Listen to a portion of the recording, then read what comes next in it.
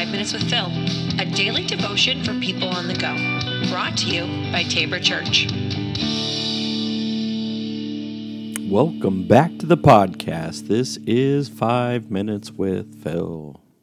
All right, so yesterday we talked about Ananias and Sapphira, and I think that was the moment that you saw what looked like a perfect situation for a church that everyone was, considering, none of their stuff to be their own. They were taking care of one another. Nobody was in need, and people were coming to faith, and things were good, and everything's fine until Ananias and Sapphira come along, and then they lie against God, and bad things happen. And then it seems to be that you start to see a little bit of a crack over and over again. So looking at the next chapter, you see at the very beginning, chapter 6, verse 1, "But as the believers rapidly multiplied, there were rumblings of discontent.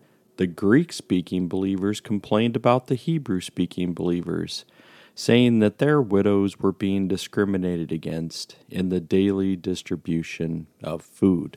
So here is going to be, and this is going to be a major issue, as you can pretty much already see. If you're looking at a religion, right, or you're looking at a way of following Jesus, but it's coming out of Judaism. Jesus was a Jew. It's not that hard to comprehend. We know that, yes, Jesus also pushed back against, that kind of religious system, especially the Pharisees and the teachers of the law. We know that it's not the same thing as Judaism.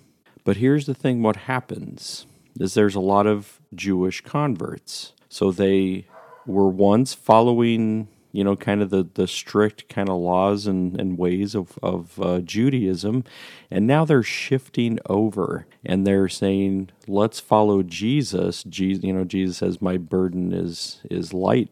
And so they're following Jesus, and they're going through this thing, but they're also holding to some of the old traditions. They're, still following Judaism in a sense, just not for the sense of like, all right, I've got to follow this in this very strict way or else I'm going to be, damned or whatever it might be. But so they're still not throwing out Judaism, which you wouldn't expect them to. So, but there's the conflict. And this is going to arise in a number of places. We're just starting here because you get the Greek-speaking people and the Hebrew-speaking people. Ultimately, what is it saying? It's talking about Jews and Gentiles.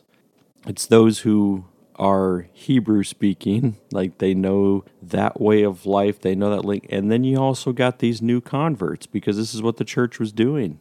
It was making these disciples. And these disciples were both Jewish and Gentile. And this is where the disputes are going to arise, because you're going to say, as a Jewish person, you're like, yeah, I came to follow Jesus. Jesus is a Jew, and so we need to follow all of these same, Jewish traditions and customs. And if you're coming into this, then you really should be listening to us. Now, that's the hard and difficult part, right? Because Jesus didn't establish that, hey, if you're going to come and follow me, then this is also all the laws and all the traditions and all the customs you have to follow. And so it is a struggle that happens, because, and there can be some dysfunction in this, because you could say following Jesus should be easy, right? I mean, it should be. Jesus says, come, die so that you might live. Die to self so that you might, and there's lots of difficulty in that, to die to self and to live with Christ. But a lot of the things that we try to do is make things complicated. We put together programs. We put together, A, B, C's, 1, 2, 3 steps, whatever it might be. This is what you got to do. Follow this. I mean, and it's still the same today. We're creating all of these programs when it's like, live your life with Jesus, follow, love, serve. I mean, but we always want to make it complicated. And it's the same thing happening in the early church. These conflicts are going to arise, and the Greek speaking people are saying, you're not taking care of our widows like you would if they came out of Judaism. What's the deal? Right? And there's a part as they are pushing back that, yes, then the disciples come in and say, yeah, we probably should figure this out. Because, currently they were an evangelical, church. They were out there proclaiming the gospel. They were out there here, serving in the streets, making sure that people knew about Jesus and life, death, and resurrection and all of that good stuff. And they can be, and churches can be this way still the same. They can be so outward focused that they're not dealing with any of the internal issues. And the internal issues will end up killing churches today if you don't pay attention. And so the apostles see the dysfunction and they try to address some of the things that are happening. We'll get to some of the other issues between Jews and Gentiles in a later episode, but here it is that you get this first kind of friction. You're not taking care of us like you take care of them.